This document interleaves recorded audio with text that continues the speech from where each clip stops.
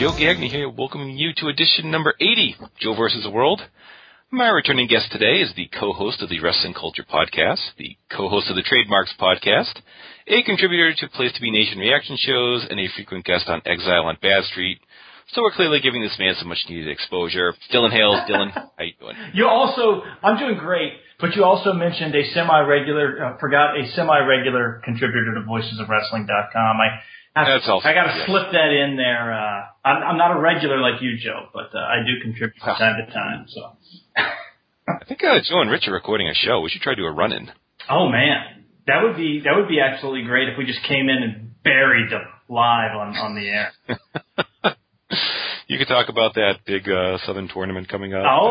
Let me tell you, the Scenic City Invitational, which has been the highlight of my Twitter game for the last several weeks now. But I am very, very excited about that. I'll plug a little bit more about that at the end of the show here.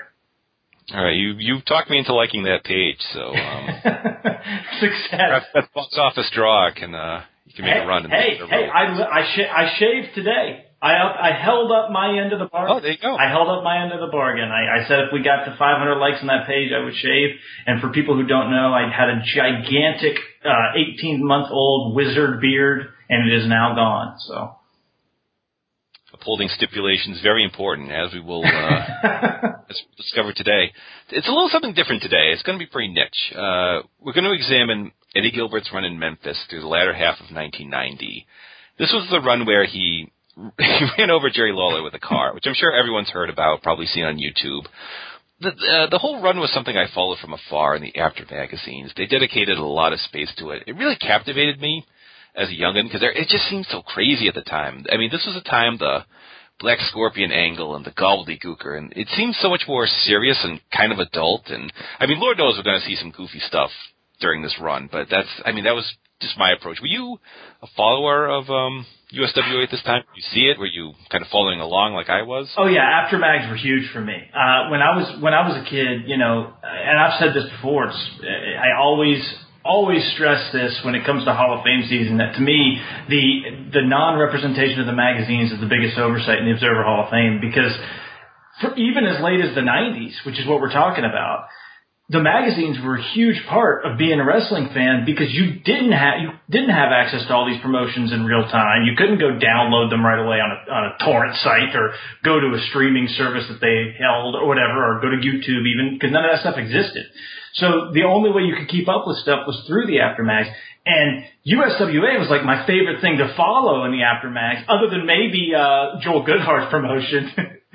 But because it was so weird, and you'd see these stories, and I distinctly remember the still picture that they had of the Lawler bump on the windshield in one of those magazines from being a kid. Yes. Yeah, that was huge to me. I remember one of the headlines was Babes, Bats, and Blood. And it's like, yep, that gets my attention as I think I was like 12 at the time. But yeah, that'll get my attention. Some guys will compile all this on YouTube, and we went back and watched all the footage. You can follow along. Just search for Hail King Edward on YouTube. It's a 25-part series. It's like 5.5 hours. It flies by, trust me. It's mostly a lot of promos and angles and the clips of matches. So if you want to do that, come back. Before we dive in, what were your thoughts of Eddie Gilbert at this time? Because he had wrapped up in the NWA back in April of that year. Last few months, he wasn't doing much of note. He was teaming with Ranger Ross, pretty much. To me, he just seemed like a nomad, because you would read in the magazines, like, he used to be in the WWF. He teamed with Sting in something called the UWF. He won the U.S. Tag Titles with Rick Steiner. And you'd mentioned Tri-State Wrestling. He had a very famous series of matches with Cactus Jack that pretty much created ECW. But, I mean, that reputation would follow him the rest of his career. But, I mean, what were your thoughts of him at this time? Well, it's funny, because as we explore this stuff we're going to talk about today, a big piece of this is like Gilbert wanting to be Jerry Lawler, both in kayfabe sense and in the way the angle was laid out sense. But I always thought, well, I shouldn't say always, but looking back now with the benefit of hindsight and watching at the time, he strikes you almost more as like and I don't mean this to be mean, because I love Eddie Gilbert. He's one of my favorites as a kid, but he strikes you as like a lower rent Terry Funk. He'd be around the place for a while, and then he'd be gone, because he either pissed off a promoter or he just went somewhere else. And he totally had that outlaw vibe to him, and I think it's because I really believe in Eddie's case it was almost by design. That's almost how he wanted to be portrayed. So I was a big fan of Eddie as a kid. The '89 stuff with Muta which I was able to see those guys work some live as a kid. I mean, that was one of my favorite things in wrestling. In a year that was pretty much great from top to bottom if you were an NWA/WCW fan at the time. But, in '90, that was really the beginning of me realizing that Eddie was the outlaw that he sort of would continue to be throughout really up until he passed away. I mean, all the way until his dying days, he would sort of be that nomad who would bounce from place to place and would get, you'd see him and you'd think, man, this guy's really good. And then he'd be gone before you knew what happened. To talk about Memphis with the USWA, they and Portland were basically the last territory standing. I know Portland was done in 1991. I know if World Class existed in some capacity. I know they had to deal with USWA. I don't know if I factored that in. But as you said on Twitter, how many promotions today would kill to do the business 1990 USWA was doing? And do they have more viewers than TNA on Destination America? I mean, I don't know what viewership numbers were. It seems certainly plausible. It's certainly within the realm of possibility. I mean, USWA TV in 1990, depending on what time of the year you're talking in 1990, they had multiple TV shows too, because this was when Jarrett had that weird arrangement with Texas, and he sort of owned a branch of the USWA that was operating in two different parts of the United States. And they were busing people down to the shows at the Sportatorium for part of the year. So, I mean, it would be a misnomer, I think, to call the USWA a national promotion in 1990, but it was more of a national promotion than TNA is now. and I mean, I would say, not that this show is about this, but I would note that Puerto Rico was around too, and Puerto Rico was also doing really good business in 1990, particularly by the standards of pretty much anybody other than the WWE today. So, I mean, yeah, USWA, it's not like, I mean, they were on their ass by the standards of their historical peak. But if you go back and look at it now and watch the TV and know what those ratings were getting, and even just look at the shows at the Mid-South Coliseum, which were certainly not full, or in some of the other clips we saw from smaller venues, I mean, they were doing healthy business by the standards of modern wrestling. Very good business by the standards of modern wrestling. As in people were paying for tickets to their show. If that's considered healthy, then yes. Well, it is when you consider that 2 of the 3 possible number 2 promotions in the United States don't have people pay for tickets. Yeah. The structure at the time is they had a live show every Saturday, and they would build to a big show at the Mid-South Coliseum every Monday night. So basically every Saturday show was a go-home show, which, if that seems odd, it's not all that dissimilar from the accelerated pace we see when the WWE adds additional shows onto the network. Like that, when they tossed in the Elimination Chamber and you had 2 weeks, it really wasn't all that different.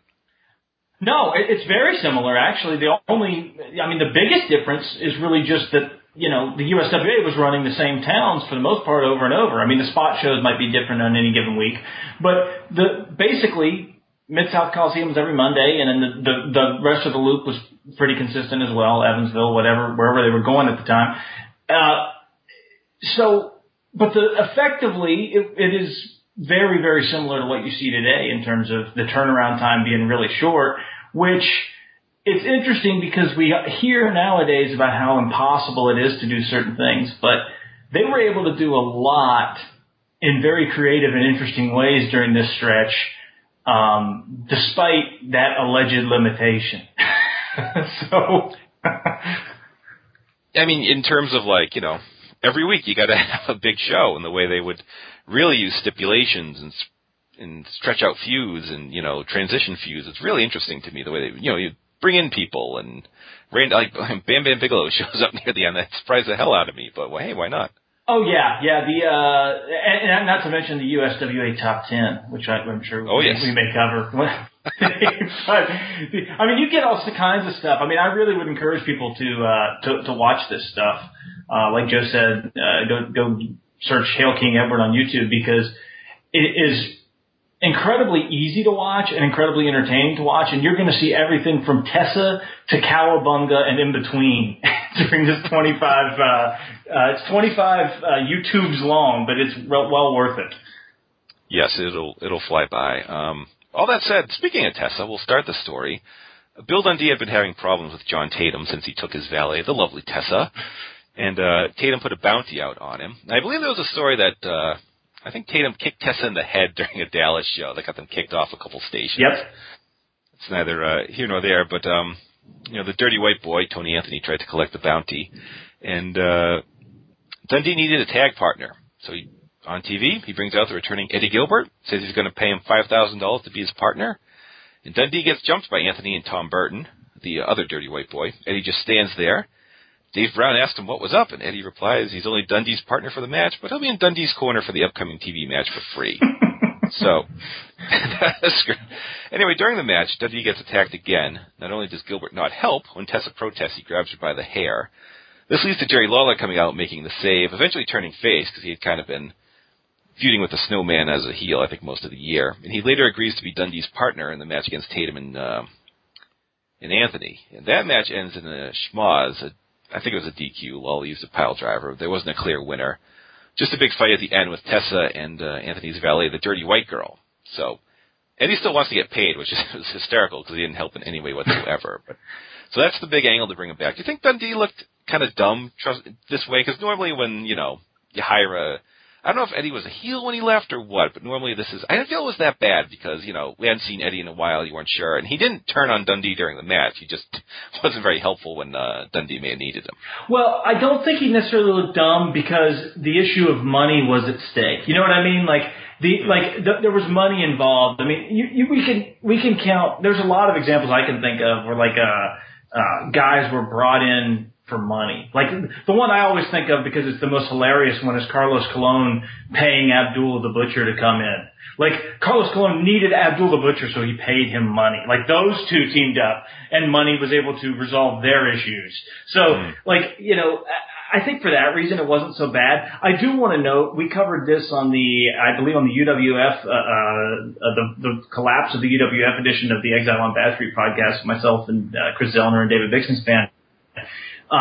Eddie, knowing that Eddie tried to lead a union walkout of Central State, makes his character here a guy who refuses to work or do any work that he's not actually exactly compensated for. It makes it super believable and adds a ton of depth to that. As I was watching that, I was laughing my ass off.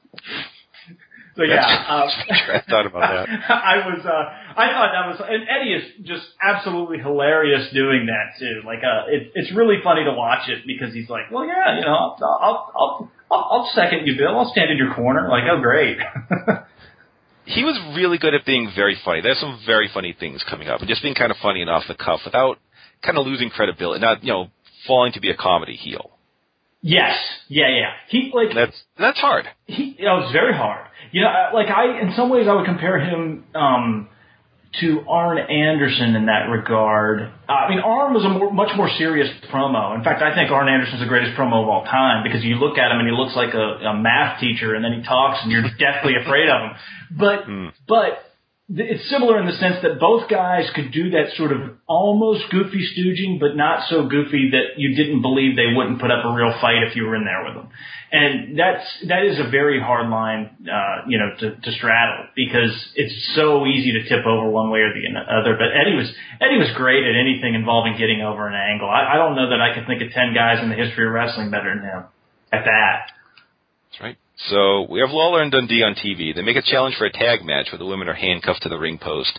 The winning team gets to unlock their women. She gets to do whatever to the loser.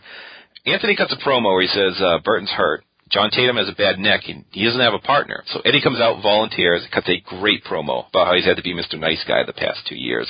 Kind of that, it has kind of elements of shootiness, but we will see that later on with Jeff Jarrett, but nothing that, kind of undermines, nothing that screams like, oh, this is fake.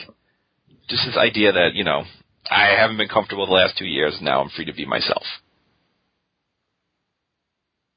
Yeah. Like I've been elsewhere where, and it's kind of, they sort of mention this at times over the span of this, like that he had been elsewhere and that he, while maybe wasn't as successful as he wanted to be, but not really, they don't really portray him as a failure. They just sort of portray him as like, Eddie wasn't Eddie when he was away. Like when he wasn't here, he wasn't his real self, and now he's his real self again. When he comes to Memphis, he's transformed into pure evil. But when he's working for Turner or whoever, he's capable of being a decent human being. I don't know how that works, but the promo was great.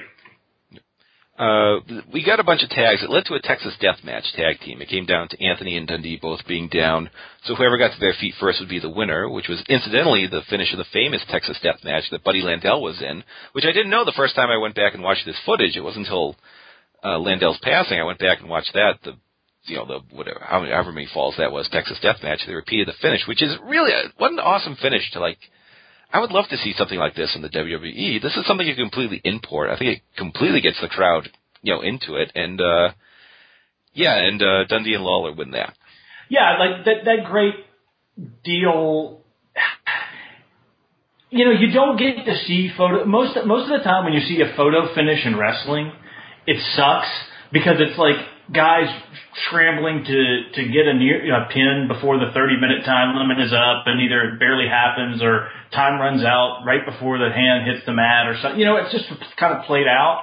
But which guy can get back to their feet at the end thing, I still say that WWE Last Man Standing matches tend to be one of their most in an era where so many of their stipulation matches are tired and boring and played out. The Last Man Standing matches lots of times work for me better than other things because of the fact that it's easier to build the drama there in a compelling way. So, but this was next level stuff. But everybody involved, I think, is a really great performer.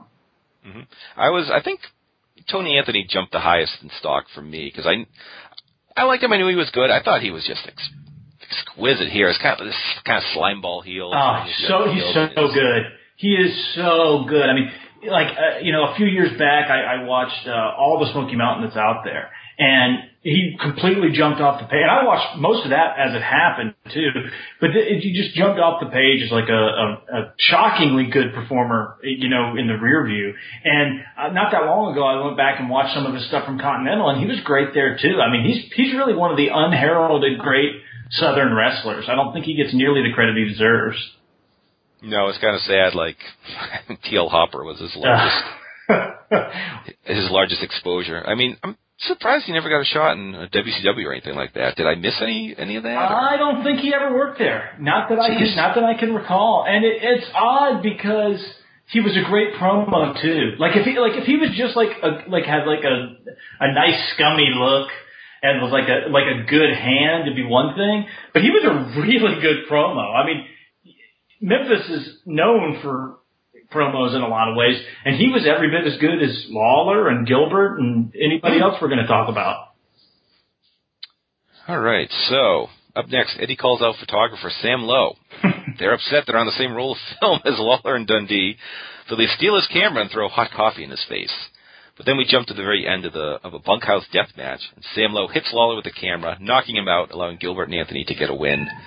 Gilbert gives an interview saying Lowe is a close personal friend, wasn't hot coffee, and they were going to rematch in the form of a stretcher match. So this introduces Sam Lowe, and he'll have a name change coming up in a bit that I want to expound on. That was pretty amazing. But yeah, the kind of a little bit of a swervy angle to introduce.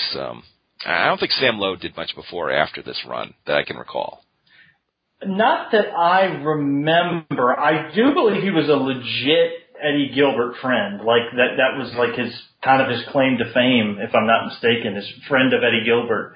But this was really, really well done too, because I believe this was after they did the thing with the young Mark Curtis, which we didn't mention, where they bring Mark Curtis out of basically out of the TV studio audience crowd. And Eddie's like, oh, yeah, you want my autograph? And this was like, oh, you want to talk to me? And this was after he had not gotten the money that he believed he was owed by Bill Dundee. And this young Mark Curtis, who's every bit as small and mulleted as you remember Mark Curtis being, That's right. is like, oh yeah, you're awesome, kind of playing along, and then Eddie just waylays him, just devastates him, knocks him on his ass. So when they came back to do this, something similar with Sam Lowe, you believed it even more because we'd already seen Eddie snap, and plus, even though it's not I don't know that this was necessarily by design. But it is Eddie Gilbert, so we can't rule it out. The coffee to the face, possibly an homage to Lawler and Kaufman? Maybe. Oh, that's true, because he would certainly bring that up later on. All right, so we have a match on TV between Eddie and Bill Dundee to determine the number 2 contender, which is an important thing to determine. Very big on rankings. Oh, yes, that's huge. And they had a fun match for a few minutes till Tony Anthony ran in for the DQ, and I don't know, the endless DQs on TV, I understand why they do them. I don't know, maybe it's because I watched a bunch in a row. Maybe it's not as bad if you watch week to week. But, I mean, did that ever, get to you, the endless...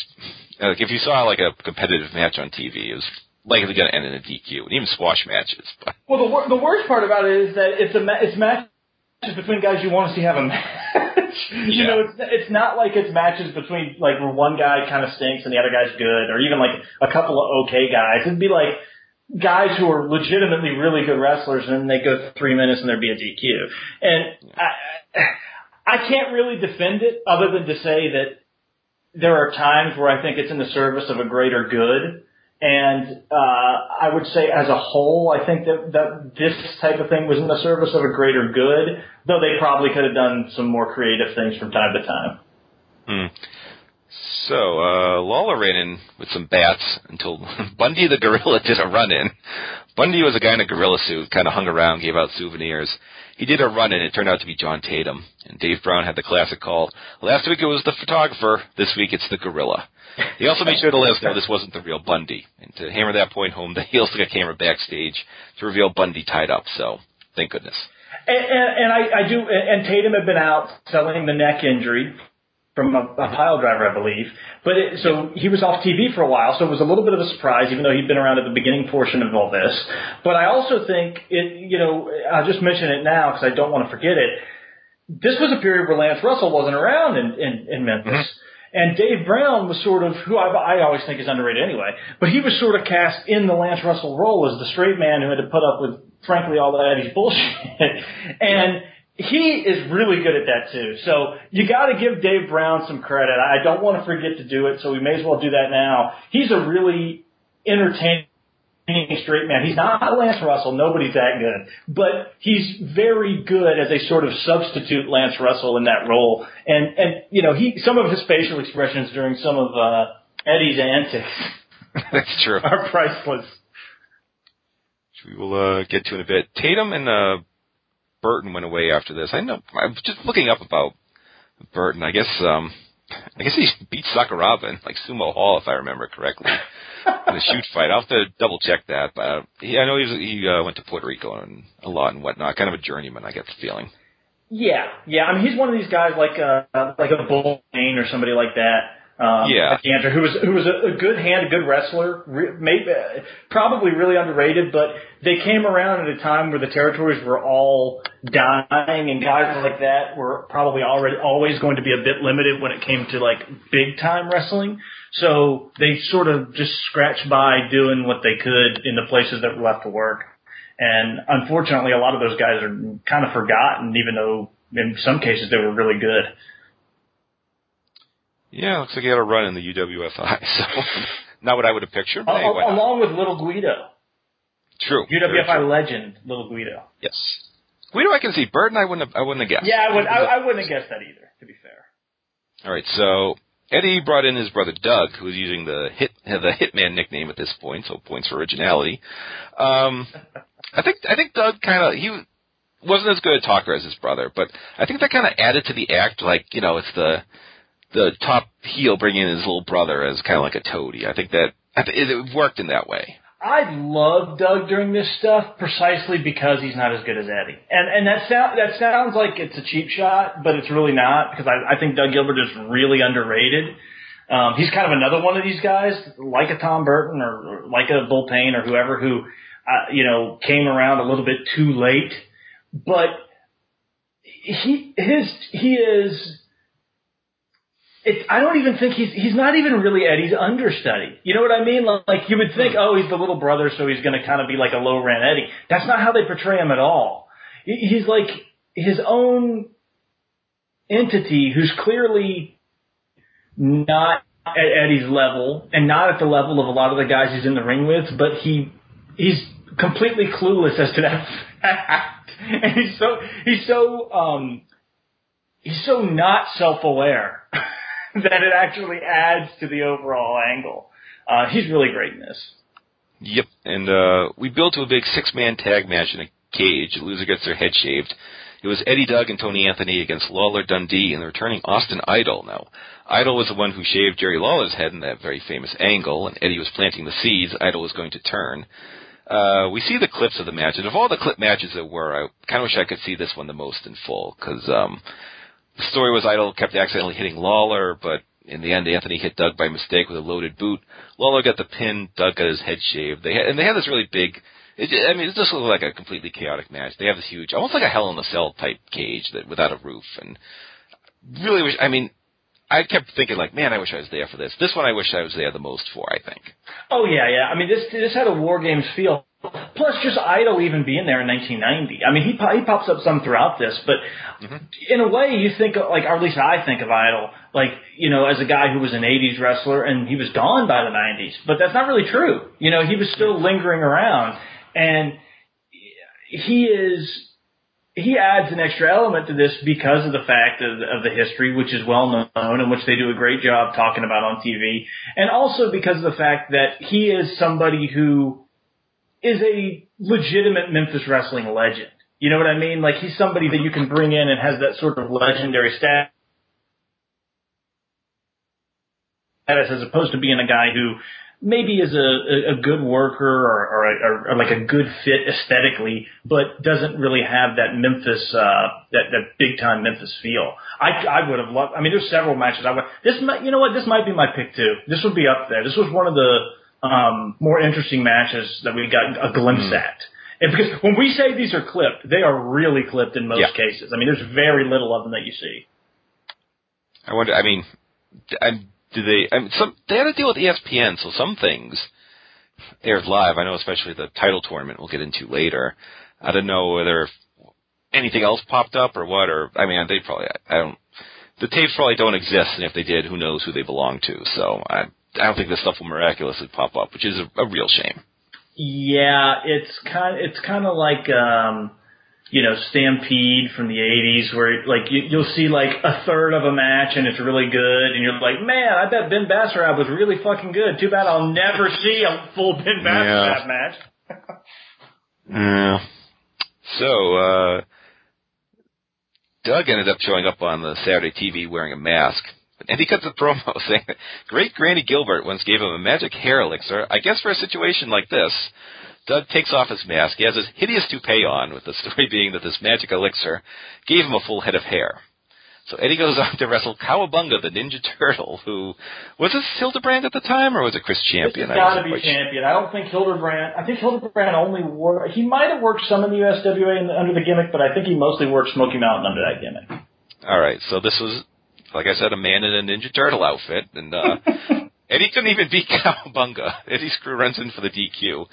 To me, there's nothing funnier than when a full-size Ninja Turtle gets beat up by men. I don't know, but Lawler and Dundee run in for the save, and Doug's toupee gets ripped off for the payoff to that. And then Dundee and Cowabunga cut a promo about a $5,000 challenge match with Cowabunga adding he's going to buy a lot of time. You also forgot, Joe, that Cowabunga puts on Doug's toupee at one point, which is absolutely awesome.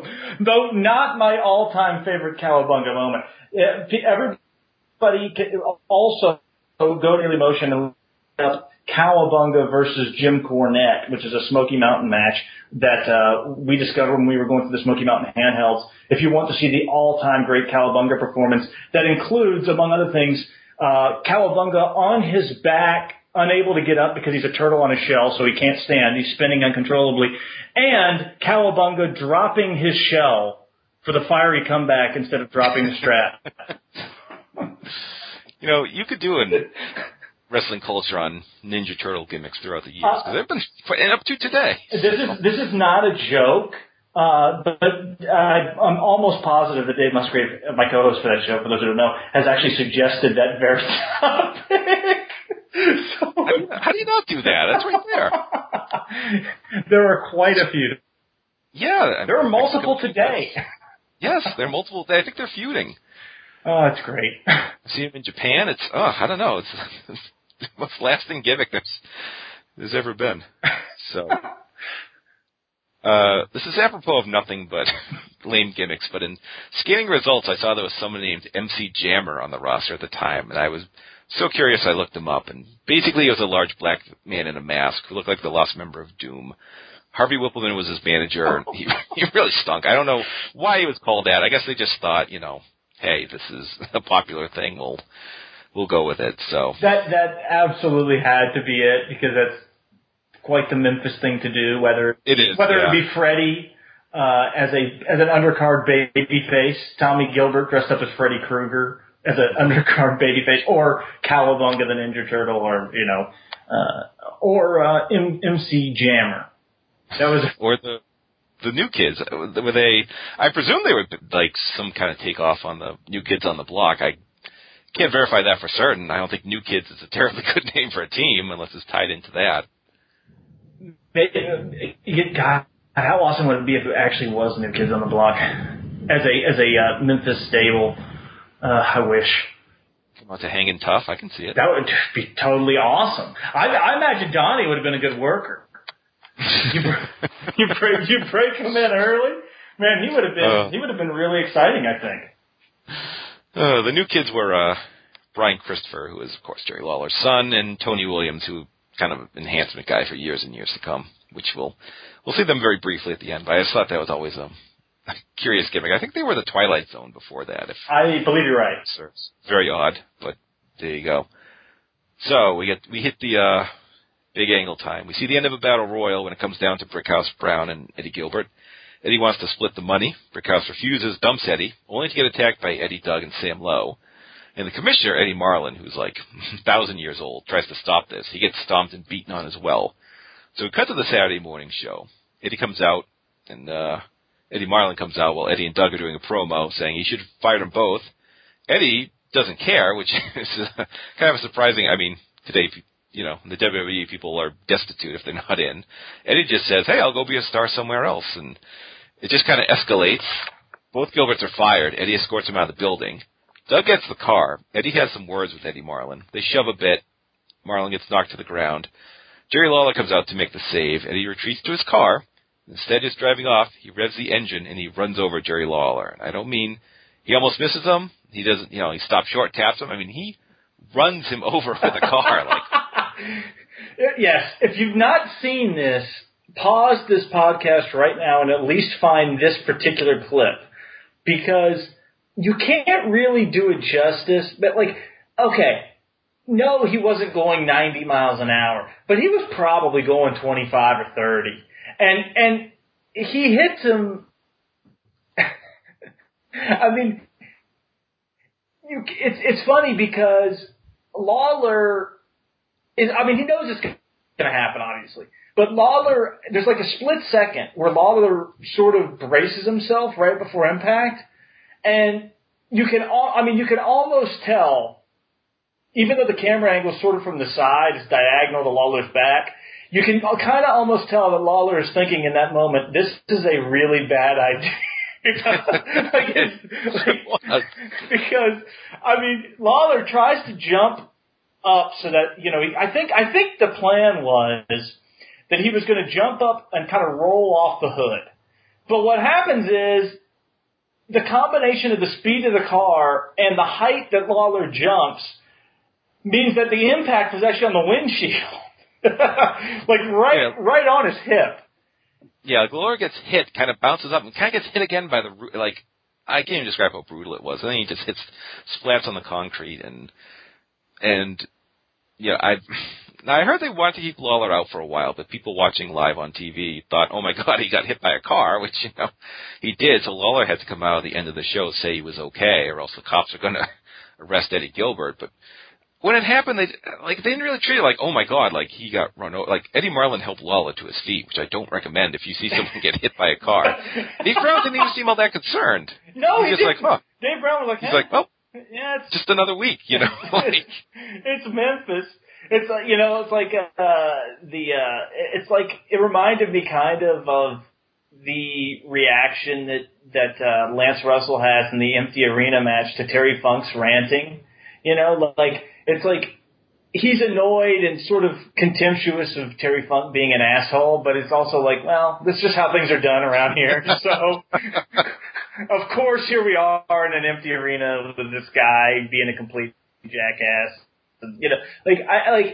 Memphis wrestling it's simultaneously the most enthralling and serious stuff because they mix in a lot of real life stuff and a lot of stuff that's kind of shooty but not in a Russo-y way. But it's also the most over-the-top ridiculous stuff because they do shit like this. And they do stuff like this. They didn't run people over the car multiple times, but the reality is it didn't seem that crazy in the context of Memphis because it's Memphis. It's completely insane if you're a kid reading it in the Aftermag. But I can actually imagine if you were following week to week thinking, okay, this is over the line and it's absurd, but not even being all that surprised by it because the show was so crazy as it was. WWE has done things like this in the past, but they clearly use stuntmen. They, cut camera angles, it's pre-taped, things like that. This was live on television outside. There was clearly no camera tricks, so. No, and you could very well argue that this is the stupidest bump in wrestling history. There may be scaffold match bumps and stuff like that, and like some of the crazier garbage matches that maybe are worse, but I almost feel like this is actually worse because you don't really have, in those situations, in theory, you have some control over your body. But Lawler clearly has no control over his body at all. None.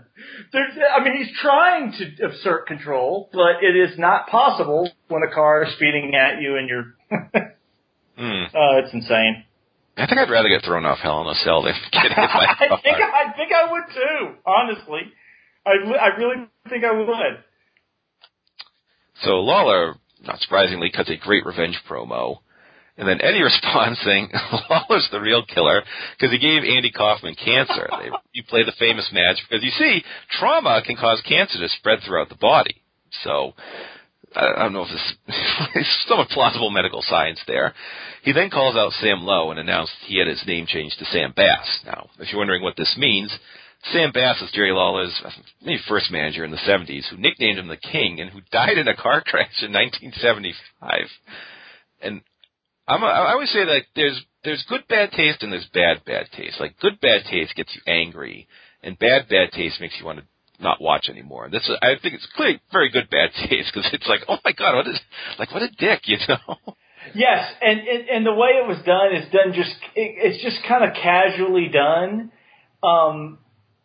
Eddie doesn't even make a big deal out of it. He's just like, well, Sam went down and did this today, so his name is Sam Bass, and I think Dave Brown is the one who's like, oh, you've got to be kidding me. That's not Sam Bass. And then Eddie Marlin comes out and he's like, let me tell you something. I knew Sam Bass, but, which is hilarious because Sam Bass was like a hated heel. But it is absolutely classic. And the Kaufman thing is hilarious because they were still doing that. They were still doing the Jerry Lawler caused Andy Kaufman's cancer angle during the last Memphis startup, which was maybe 6 or 7 years ago when they had that brief TV show, Jerry Lawler Wrestling, whatever the hell it was called. They had Lawler and Derek King and Dodds. I think Jonathan Gresham, of all people, was there for a little while. And they did the same thing there. They brought in this guy who was a version of Heath Ledger's Joker, if I'm not mistaken. under that, and then they brought him in as like the Avenger, as a friend of Andy Kaufman, Andy Kaufman's Avenger, because Andy Lawler had killed Kaufman by giving him cancer with a pile driver. So they were still doing that, like just a handful of years ago. Believe me, I believe you. So this, of course, led to the revenge match of Jerry Lawler, Brickhouse Brown against the Gilberts. That was, basically an ECW match. It was blood, a table in the ring, fire, crowd brawling. This looked. This is probably the number 2 match I wish I was there for, because I don't have business figures. I imagine this did pretty good. This might have been actually my number 1 pick, in part because of the absurdity of the Brickhouse Brown being a Lawler teammate. This might be my number 1 pick for match I wish we had in full, especially because it is coming on the heels of, in the same year, the Lawler Snowman feud, which you could also do an entire show on. Oh, yes. It's tremendous. One of the great angles, really, of the last, I'd say, 30 years in a lot of ways, and the way it laid out from week to week on TV. And that feud was a feud that was all about, like, the very real racial politics and dynamics that existed in the wrestling business and in the city of Memphis at the time. So, and now Lawler is back in, now he's teaming with a black man after having been feuding with a black man partially and largely over race just a few months prior. So really any of these matches I would love to see, but this might be my number 1 pick for match that I wish we had in full, or at least in a more complete form than what we have. Watching this one, it reminded me of my other complaint. Like, could someone tell Jerry Lawler he looks ridiculous in these outfits? Like, he's wearing like neon green and blue, and he just, just wear like all black or something. Like, I don't know. Maybe it was just part of being the king. I don't know. Well, that's a Lawler staple too. Like, he'd show up to TV wearing these absurd like V-neck sweaters, and which I don't think were ever all that fashionable, and not necessarily ever a good look for him. But I do want to mention some of the stuff, like Lawler is a really great wrestler. I think he's one of the greatest wrestlers ever lived. And some of the stuff he does in some of these matches is really awesome, like some of the little nuances. And we've already passed this point. I wish I could remember what match this was in. But there was one, it might have actually been this match. There was one match where we have a clip, and he goes to drop the strap, and he's already bleeding, but he already has his strap down. So he just sort of shrugs, and he's like, fuck it. And he Lawlers up anyway. The strap is already down. And it's just such a subtle thing that, and a lot of guys nowadays especially would panic if their go-to gimmick wasn't there. But Lawler was he was so good at conveying emotion with just little looks and things like that, the crowd knew what he was going for and sort of reacted exactly, and almost better than if he had dropped the strap. So, I wanted to mention that because there's a few times where little things like that happen in the matches that are, I guess theoretically it's a flub, but to me it kind of adds to it. So Lawler cut a great promo where he basically painted Gilbert as an obsessed fan, and the story was so basic. Like, Gilbert grew up idolizing Lawler, and now he basically wants to replace him. But it's almost understandable from Gilbert's side that your childhood hero is still there when you're in the business trying to make your way. And I don't know, it's just like one of those motivations is very easy to understand. And isn't this the promo, correct me if I'm wrong, Joe, and you may not remember, but I think this is also the promo where he says, your dad didn't live up to his potential, and now that you're worried you're not going to live up to yours. I think so, yeah. So it's not only is he basically calling Eddie a poser, but he's also sort of taking a jab at him for being like an underachiever. And not just him, but his family.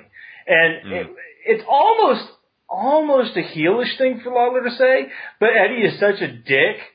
You just it's impossible to feel sympathy toward him whatsoever. Because he's really great at not allowing you to feel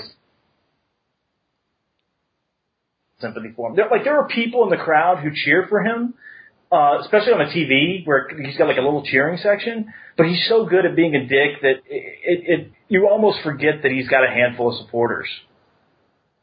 That is very true. And I don't know if it was brought up at this point, but Gilbert's little stable is going by the Memphis Mafia name, which was, I believe, Elvis Presley's management team, something along those lines. That's what it was a reference to. So another reference to the King, but yes, which I thought was always a cool little heel stable name. Oh yeah, I love that name. I love that name, especially because we get some real Italian blood in that stable coming up soon. Oh yes, yes we do. But we jumped to. It was Mystery Night at the Mid-South Coliseum. They had a blindfold battle royal of sorts, where the winner had a chance to win a new car. It came down to Lawler and Eddie, and of course Eddie not only lifts up his hood to look, he uses a foreign object, pins Lawler. So the deal is there are cars behind two curtains. Eddie gets to pick. And of course he picks the clunker, he flips out. Pretty standard stuff. But what was so great was that Jerry Lawler was doing an autograph signing at Airport Toyota, and they brought the clunker there and said fans could spray paint messages to Eddie on the car. Like, I can't imagine what that car looked like at the end. Just says big fuck you on the hood or something. Like, I don't even know, like, this is something that needs to be recycled on. I don't know if you could spray paint the car, but well, it's great too because Eddie comes out and he cuts a promo where he threatens to sue Lawler. Like, that's right. He threatens to sue him for theft of the car because he'd taken the car after Eddie had destroyed it. Because he'd, like, run over when he won it and, like, smashed the windshield up with a chair himself because he was so mad because it was a piece of junk. So then Lawler takes it there, and he's like, we're going to leave all these messages. And Eddie cuts this promo where he's like, you know, I'm going to sue you, Lawler. I'm going to sue you for grand theft. I've got you. But it's like, he's not even mad. It's like, now I've got him. I've got him. Like, the way he cut the promo is like, I've got him dead to rights for Grand Theft Auto. It's all is right with the world because Jerry Lawler's going to go to prison.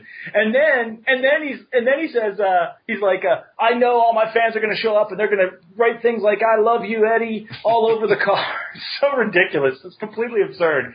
But, yeah, it's totally awesome. On Raw this week, of course, this will be completely irrelevant to people who are listening to this 6 months later, but they did an angle like where Seth Rollins gives a Cadillac to J&J Security, and you so wanted something to happen to this car. My dad, who actually became a big time Tennessee wrestling fan when he moved to Tennessee after growing up in Albuquerque, he was like ranting to me about how if Tojo Yamamoto was there and he was feuding with Seth Rollins, he would have taken a shit in the sunroof. He was very very upset that there was no payoff to that Cadillac going to J&J Security. So Danny Davis defeated a young wrestler named Joey Maggs. If that name sounds familiar, he was a longtime jobber, most notably in WCW, where he kind of sort of not really got a push in 1996 when Teddy Long managed him. But here he was a spunky young kid. He impressed Danny Davis, who offered to take him under his wing. And Eddie came out and tried to kind of recruit Danny Davis because they used to ride up and down the roads. Danny said, no, that was a long time ago. So Gilbert kind of did the next best thing. He got to Joey Maggs, made him a little more heelish, and recruited him. Went by his actual name of Joseph Magliano, which I thought was like a mafia name they gave him, but I guess that's his actual name. So I read that in the magazines. I'm like, oh, okay, they gave him an Italian name because he's in the mafia. But no, a real name, so there you go. Yes, possibly a relative of Joe Lanza. We don't know for sure, but it's certainly possible. To be determined. So, as you said, the Snowman vacated the USWA Unified World Title, and I don't think he had been around all that much. So Eddie was really like carrying the territory as the main angle. So, but the Snowman would be about 8 shows in and of itself. So we were going to have a huge tournament for the belt to determine the number 1 seed. They took Lawler, Dundee, Jarrett, and Eddie, and basically had a round robin tournament. So whoever won, I think it was 3 matches. I'm not sure if it was 3 matches or 3 matches in a row. But whatever, they would get the number 1 seed. This was the basis of a Mid-South Coliseum show. Jarrett had 2 wins. He was about to beat Lawler when Gilbert attacked him, made him get counted out. So then Lawler had 2 wins, was wrestling Gilbert, and Jarrett interfered, cost Gilbert the match. So Lawler got the number 1 seed, and we started a shift to Gilbert and Jarrett in kind of a second-generation style feud. So it was like 6 matches in total. It sounds strange, but it was like 6 matches in a row. A little funky, but it kind of worked out in the end. And it's something you can do when you've built every one of those guys on TV really well. Like, That's right. if all those guys have gotten a lot of TV time and a solid amount of the focus, you can absolutely do that. In fact, it's kind of a cool thing to do because it's unique. You know, It is. and that's the thing about a lot of this stuff. A lot of this stuff was, you could argue that it's things that Memphis had done a variety of times over the years, but it was unique to the characters involved in the context of what they were doing at the given time, which is why, even though they weren't doing humongous business at the time, you know, they were doing enough business to at least stay afloat. Like now we just see like a beat the clock. Just, ugh. That's the worst. That's the worst gimmick ever, hands down. Yeah, it was. We don't really see that much anymore. I'm not sad. Me either. So they brought back the Southern title, which used to be the main title in Memphis until Lawler beat Kerry Von Erich, made it the Unified World title. So we have that in addition to the Southern title. They gave it to Dick Slater because, hey, why not? And Jeff Jarrett beat Dick Slater for it on October 6th, just 2 days before the big tournament, which I could call bullshit on, but hey, what are you going to do? Yeah. So, yeah. What are you going to do is pretty much right. Yeah, but I have to say, like, Jeff Jarrett around this time, I've said it, he was like, it's favorite incarnation I have of Jeff Jarrett, which isn't good because I have to watch him for 2+ decades after this to be not as good. No, he's a guy who peaked early. He probably always should have been basically a blowjob babyface. But there's something about him, like some second generation wrestlers come across as guys who had to work even harder because they were second generation wrestlers to get a break. Like, to me, a good example, that would be Dustin Rhodes. Like, he had to work even harder because of who he was. Yes, he got some breaks when he was younger that other guys wouldn't have got, but he really did have to work harder because he was trying to live up to Dusty. With Jeff, he always came across, whether this is fair or not, as a guy who got a lot of breaks that maybe he didn't deserve as soon as he got them because of who his dad was. And those are the kind of guys that they're just, over time, they're increasingly grady, for lack of a better term. But in 1990, he was really a good worker, actually. Like a very underrated, actually. Mm-hmm. So on October 8th, we have a 21-man one-night tournament for the USWA Unified World title. 21-man, I love that. Yep. You may ask yourself how that works. Well, they did 17 matches in one night. If you're wondering how structurally that worked, well, Lawler got a bye from the first round, and Dick Murdoch randomly got a bye into the quarterfinals. So, again, why not? But, I mean, you look at the talent they had here. You had Lawler, Dundee, Mark Callis, just before becoming The Undertaker. You had Dick Slater, Danny Davis, Jeff Gaylord, Doug Gilbert, Terry Funk being brought in, Brickhouse Brown, Tony Anthony, Steve Kern did a little run here, Dick Murdoch, the Samurai, not El Samurai, I think he was Viet Cong Express too, but Gary Young, Austin Idol, King Cobra, John Tatum, Eddie Gilbert, Jimmy Valiant, Jeff Jarrett, and Sheik Hussein. So I guess they're not all winners, but the show didn't sell out. But I think it was the best house they did in a while, and I think maybe one of the last really good ones they ever did. I'm not sure about that, but that seems right. Yeah, I'd have to look that up, and I'm too lazy to do that now, plus it would make for terrible audio. But it definitely, my memory of it is that it did very well. And you can see why it would, because while there are certainly some less than outstanding people among that field, for the most part, that's actually a really good field, especially for 1990. Yeah, you know, I mean, you're not going to do a whole lot better than that. No, and I mean, this show was actually, you can get it from High Spots because this was broadcast on ESPN over several weeks. So if you want it, it's out there. I have VHS tape, but not the whole thing, but a good chunk of it. And it's actually really a lot of fun. There's some really solid stuff on here. And Eddie and Jarrett did a really good 15-minute draw, and Eddie advanced because of a coin flip before losing to Austin Idol. Very long story short, the finals come down to Lawler and Idol. Idol promises to play it straight, and then he just flat out attacks Lawler. And Gilbert and Terry Funk try to interfere, but it backfires. Lawler wins the title in about 3 minutes. So that's where we end up after that. Yeah, kind of a horseshit ending to the tournament. Yeah. That was probably, to me, the one thing out of all this that, you know, it was like, it was whatever. But having said that, I'm sure they wanted to have like a big triumphant moment for somebody. And I can't remember if it was after this or before this, where Lawler cuts the promo about how, he got the promo where he's like, we don't really wrestle for that long, so it's not a big deal that we have to wrestle a bunch in one night. He's like, our match is only like 15 minutes long, so no big deal, which I thought was a hilarious way to portray that, because normally it would be, we had these grueling, and you hear these old timers now, we went Broadway every night for 7 consecutive years. It's always some complete horseshit statement. And here's Lawler, on TV with Bill Dundee going, that match went 2 minutes. And I go to the Coliseum the other night, that was 12. This is not a big deal, we wrestled twice. Yes. That was also match 17 of the night, so probably better just go to the big finish. So, Eddie shifts into a feud with Jeff Jarrett over the Southern title. Again, that was the title Lawler held literally over 50 times. So, Jesus Christ. They cut promos on each other. Eddie makes comments about Jarrett's dad owning the promotion. Jarrett made mention of Eddie going through a divorce, which, why he's acting all out of sorts. And normally, this was a context. It never applied to anything like wrestling was fake, but it delved into real life and things people may have known. And, people knew Jeff Jarrett was the promoter's son. They probably didn't know about Eddie's divorce, but, that's something real and plausible I think people can at least relate to. So it works in that regard.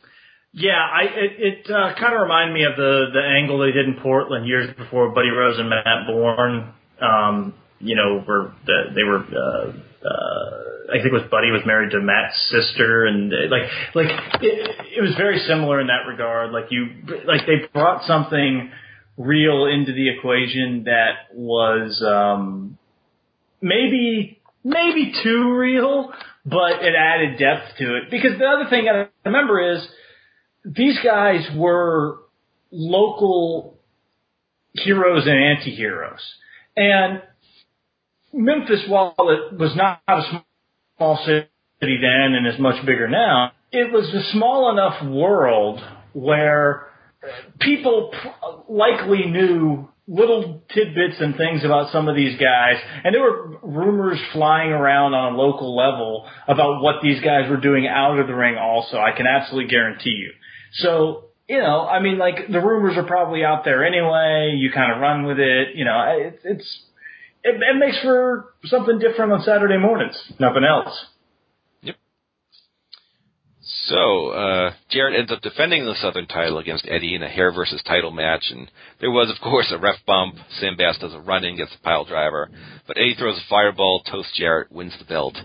And the next week on TV, all the heels come out the back. They have party hats, balloons, silly string, and Tojo Yamamoto reads a proclamation declaring Eddie the new king of Memphis. I think this was Dave Brown's finest moment, reacting to the complete utter nonsense transpiring around. And it is completely ridiculous.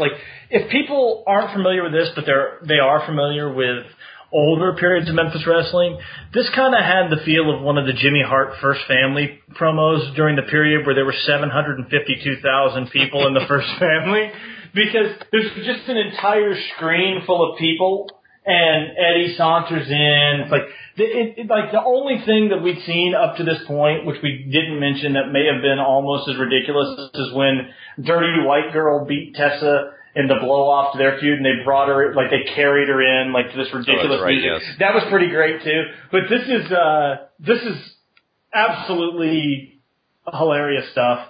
And Tojo being trotted out was awesome. Tojo Yamamoto is such a great character, even at this point. This 5'2" Asian man who's sort of randomly inserted into the heart of Tennessee wrestling at all these bizarre times.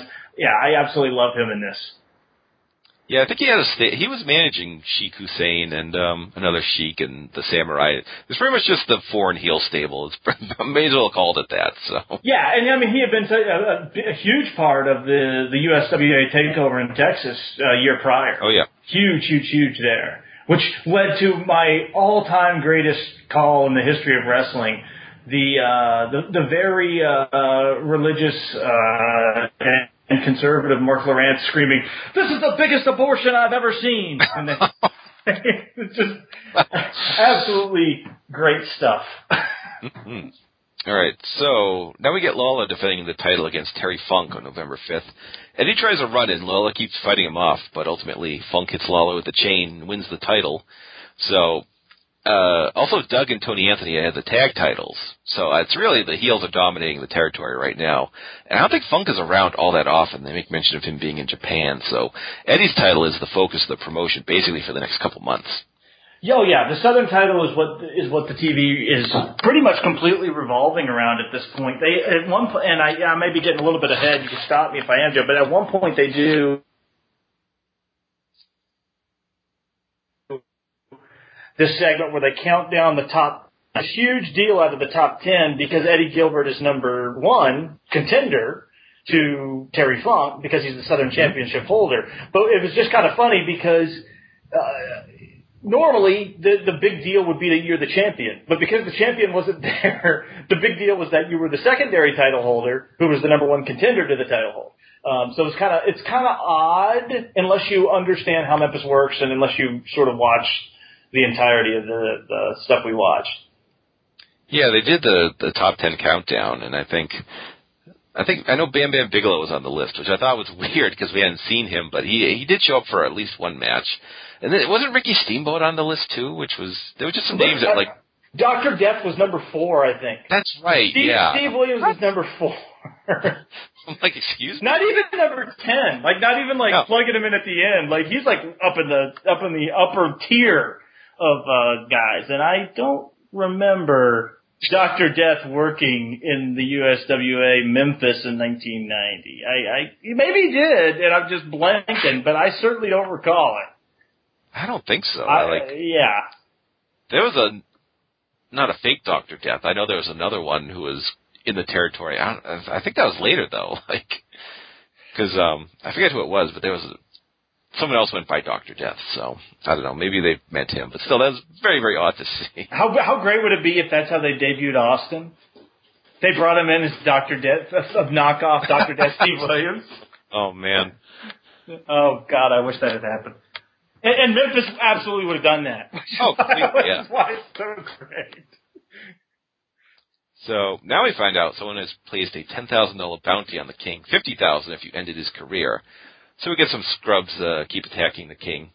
Eddie Gilbert swears he's not behind the bounty. There was a hysterical TV match between Lawler and Sergeant O'Reilly where Lawler just kept giving him backdrops. I don't know what the deal was. But he gave him one, tried another, screwed it up, so he gave him 2 more. And then some more scrubs tried to attack him. Eddie denies being behind this. And then we come to find out someone placed a similar bounty on Eddie's head. I have no idea if someone else put both bounties on Lawler and Gilbert, if Eddie was behind the whole thing. Because in December, 1 week, we find out Eddie isn't there because he was afraid for his safety. And the next week, Eddie Marlin announces Eddie has left the territory. He's vacated his title. He has vowed to never return. He'll be back in 4 months. And repeatedly over the years. I'm not sure what the problem was. I don't know if it was just Eddie being Eddie, just wasn't happy about something or just decided it was time to go. I don't know, but it just ended just like that. Yeah, it's really weird because they send out, there's this promo, and Doug, I think, is the one who's like, oh, my brother, we're terrified for his safety. We don't know what to do with him because anytime he goes, people are jumping him from behind while he walks down the street, which, by the way, the idea of that is absolutely hysterical. Like, people, like, walking up to Eddie and Winn-Dixie and punching him in the face. Like, but they and they cut that promo, and you're thinking, oh, okay, something's going to happen. Like obviously this is building to something. And it might have even been later in that same show because I can't, it's some of the stuff from these YouTube videos we watch is the date pops up on the screen, but other stuff doesn't. It might have been later in the same show, but it was no longer than a week later where Eddie Marlin comes out and just sort of casually says, yep, Eddie's gone, and that's that. And that's that. That's quite literally it. I mean, there's nothing. Now, to be fair, we don't know, or I don't know anyway, what happens on Memphis television as a follow-up to this. Knowing Memphis, I almost would be shocked if they didn't turn that into some sort of angle with Doug and other people. But I don't know what they did. I don't know if there was any real follow-up to it, and I don't know where Eddie went or why he left. I mean, this was the TWA series with Foley, was that 91? It was late 90 and went into 91, because I know one of their 91 matches placed third in the Pro Wrestling Illustrated Match of the Year. Yes. So he was still up there doing some stuff, and he would be back, and then he was in Global, so. Yeah, that's so weird. And it's just odd. But it actually, in a way, it's not odd because it's Eddie Gilbert. Yeah.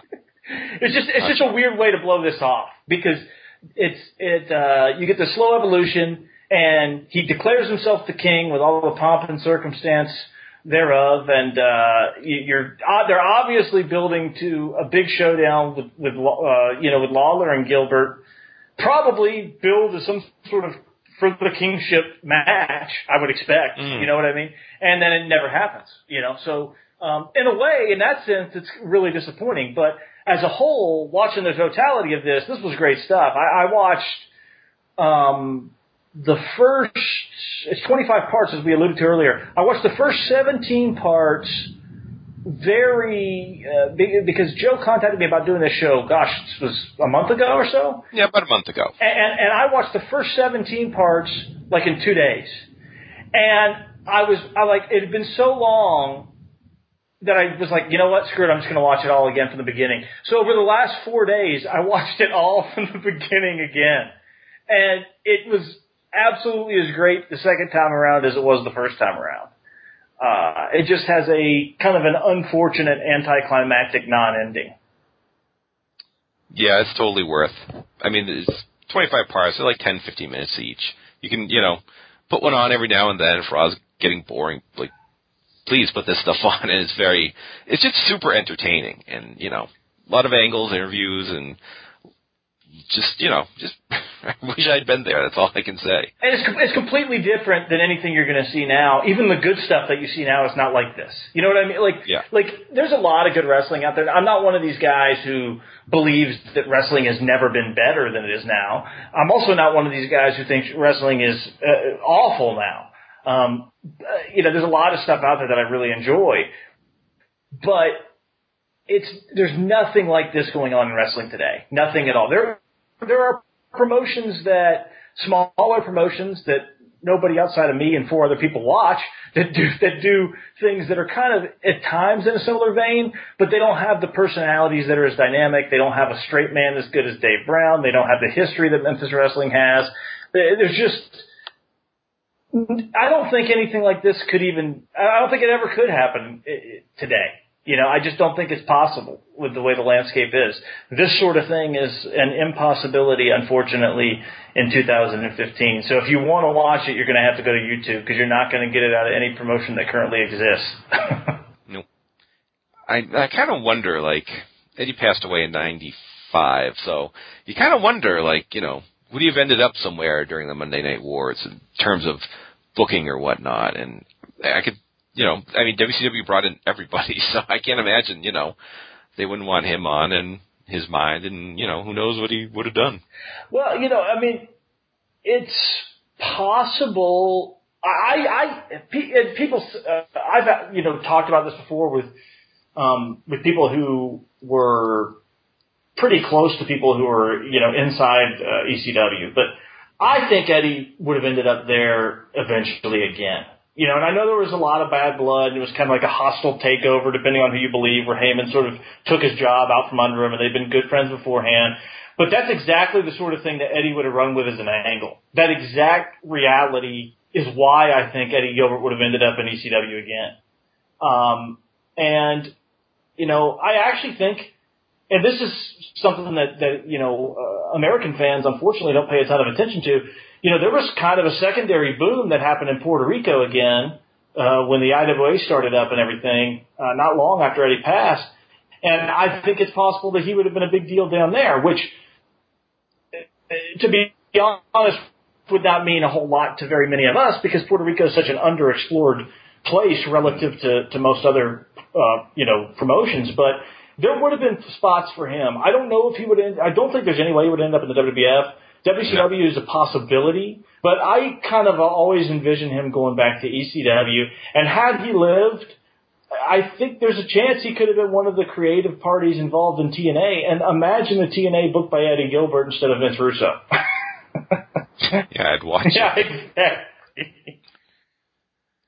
Well, that's our little, this was fun. I thought about this, I'm like, oh, is this going to work? I don't know, but this was a lot of fun. I think, hopefully we encourage some people to check this out. And, want to thank you. I know, there's going to be a big Eddie Gilbert show, Exile on Bad Street, probably a couple.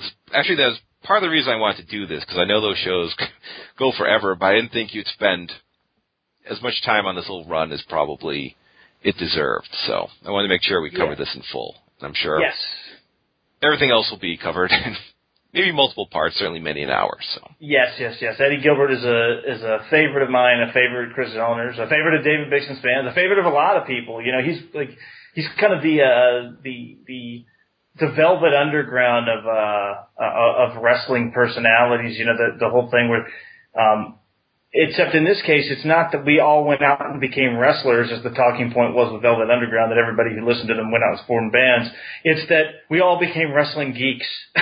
I think Eddie had, because Eddie was one of us.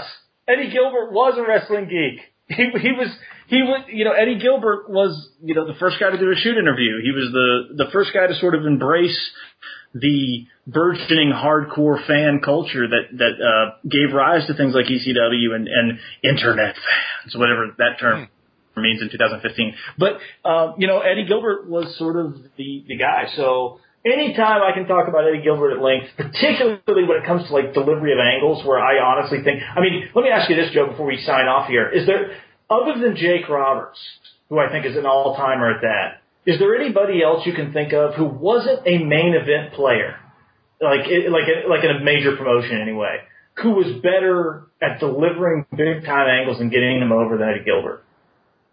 Boy, I can't think of any right now. I mean, Jake's the only guy who I think is on his level that wasn't like a Hall of Fame level obvious pick. Like, you know, to me, those guys were so good. Both Eddie and Jake were so good at making their angles feel like the most important things on shows, no matter where they were on the card. And that's a very difficult thing to do. You know, I can't say enough about him. Everybody should go watch this stuff because it's easy to find, it's accessible, it's on YouTube, and there's all sorts of good Eddie stuff that's on YouTube. So he's an easy guy to track down if you're interested in him. But also, we should mention that, like you said earlier, Tony Anthony's awesome in this footage. I think the Dirty White Girl is awesome in this footage. John Tatum's great. Lawler's great. You know, all these guys are really good. All right, so what do you have coming up? Are we going to get that Sheep Herders episode of Wrestling Culture? The Sheep Herders episode of Wrestling Culture records tomorrow. The reason, tomorrow being Friday, July the 3rd. The reason there has been a delay, I'll go ahead and announce it here, even though this probably, I don't know when this will be up exactly, but the reason there's been a little bit of delay with that is because we are finally completely abandoning TalkShoe and going to SoundCloud. And going all in with the PTBN, PWO network over at Place to Be Nation. So that our first show, sort of our volume 2 of Wrestling Culture, the second season or whatever you want to call it. The first season was 4 years long. We'll start with that Sheepherder show, which is going to record tomorrow, barring some sort of absolute disaster. We've already set the time aside. Dave's already written the bio. I've already done some rewatches of stuff. So that is absolutely coming. I've got some other things I'm working on. I did an interview with Scott Hensley, who's the promoter for the Scenic City Invitational Tournament in Chattanooga that we mentioned at the top of the show, which is a first of its kind independent wrestling tournament. It features a lot of Southern talent, but not exclusively Southern talent. It's got some bigger names, people like Moose, Gunner, formerly of TNA, Congo Kong, who's like my favorite guy on the indies practically. So it along with a lot of local talent and Southern talent like KT Hamill, Jimmy Rave, Joey Lynch, et cetera, et cetera. please check out their Facebook page.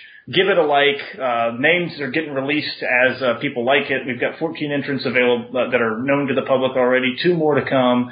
And sort of as a follow-up to that, but not entirely along the same lines of that, I am doing an interview with, I don't even want to say who it is, although it's a relatively unknown person, I think, but a Southern indie promoter or booker who I think is really, really good at his job that will also be appearing at voicesofwrestling.com in the coming days, and I think that's something that I might be doing going forward. Every few weeks at Voices of Wrestling, I'm gonna be trying to do something on Southern independent wrestling because I think it is vastly undercovered, despite the fact that there's a lot of promotions down there that do good business and do interesting things and aren't really talked about. So that is something else I'm working on. New Trademarks will be recording probably next week. And you can follow me at Dylan Waco, that's DYLANWACO, on the Twitter machine. That's a long-ass plug, so I'm done. All right. Excellent Twitter follow, by the way. And I don't follow anybody, but I follow Dylan, so. There you go. I want to thank you. We will probably get you back. It's almost Hall of Fame season. Wrestling Observer Hall of Fame season, believe it or not. So we'll imagine we'll have you back on around that time for some more discussion. Will I get a vote this year? We'll have to see. You need one. It's outrageous that you don't have one, Joe. And I'm serious. I know.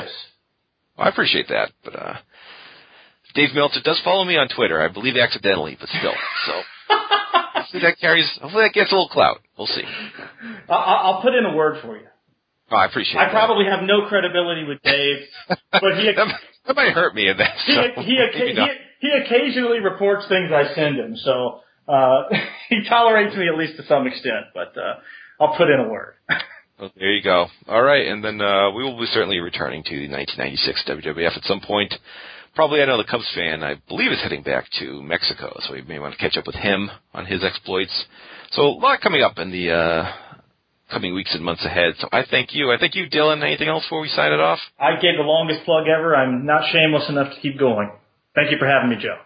All right, no problem. Remember what Jackie Fargo said. It's nice to be important, but it's more important to be nice.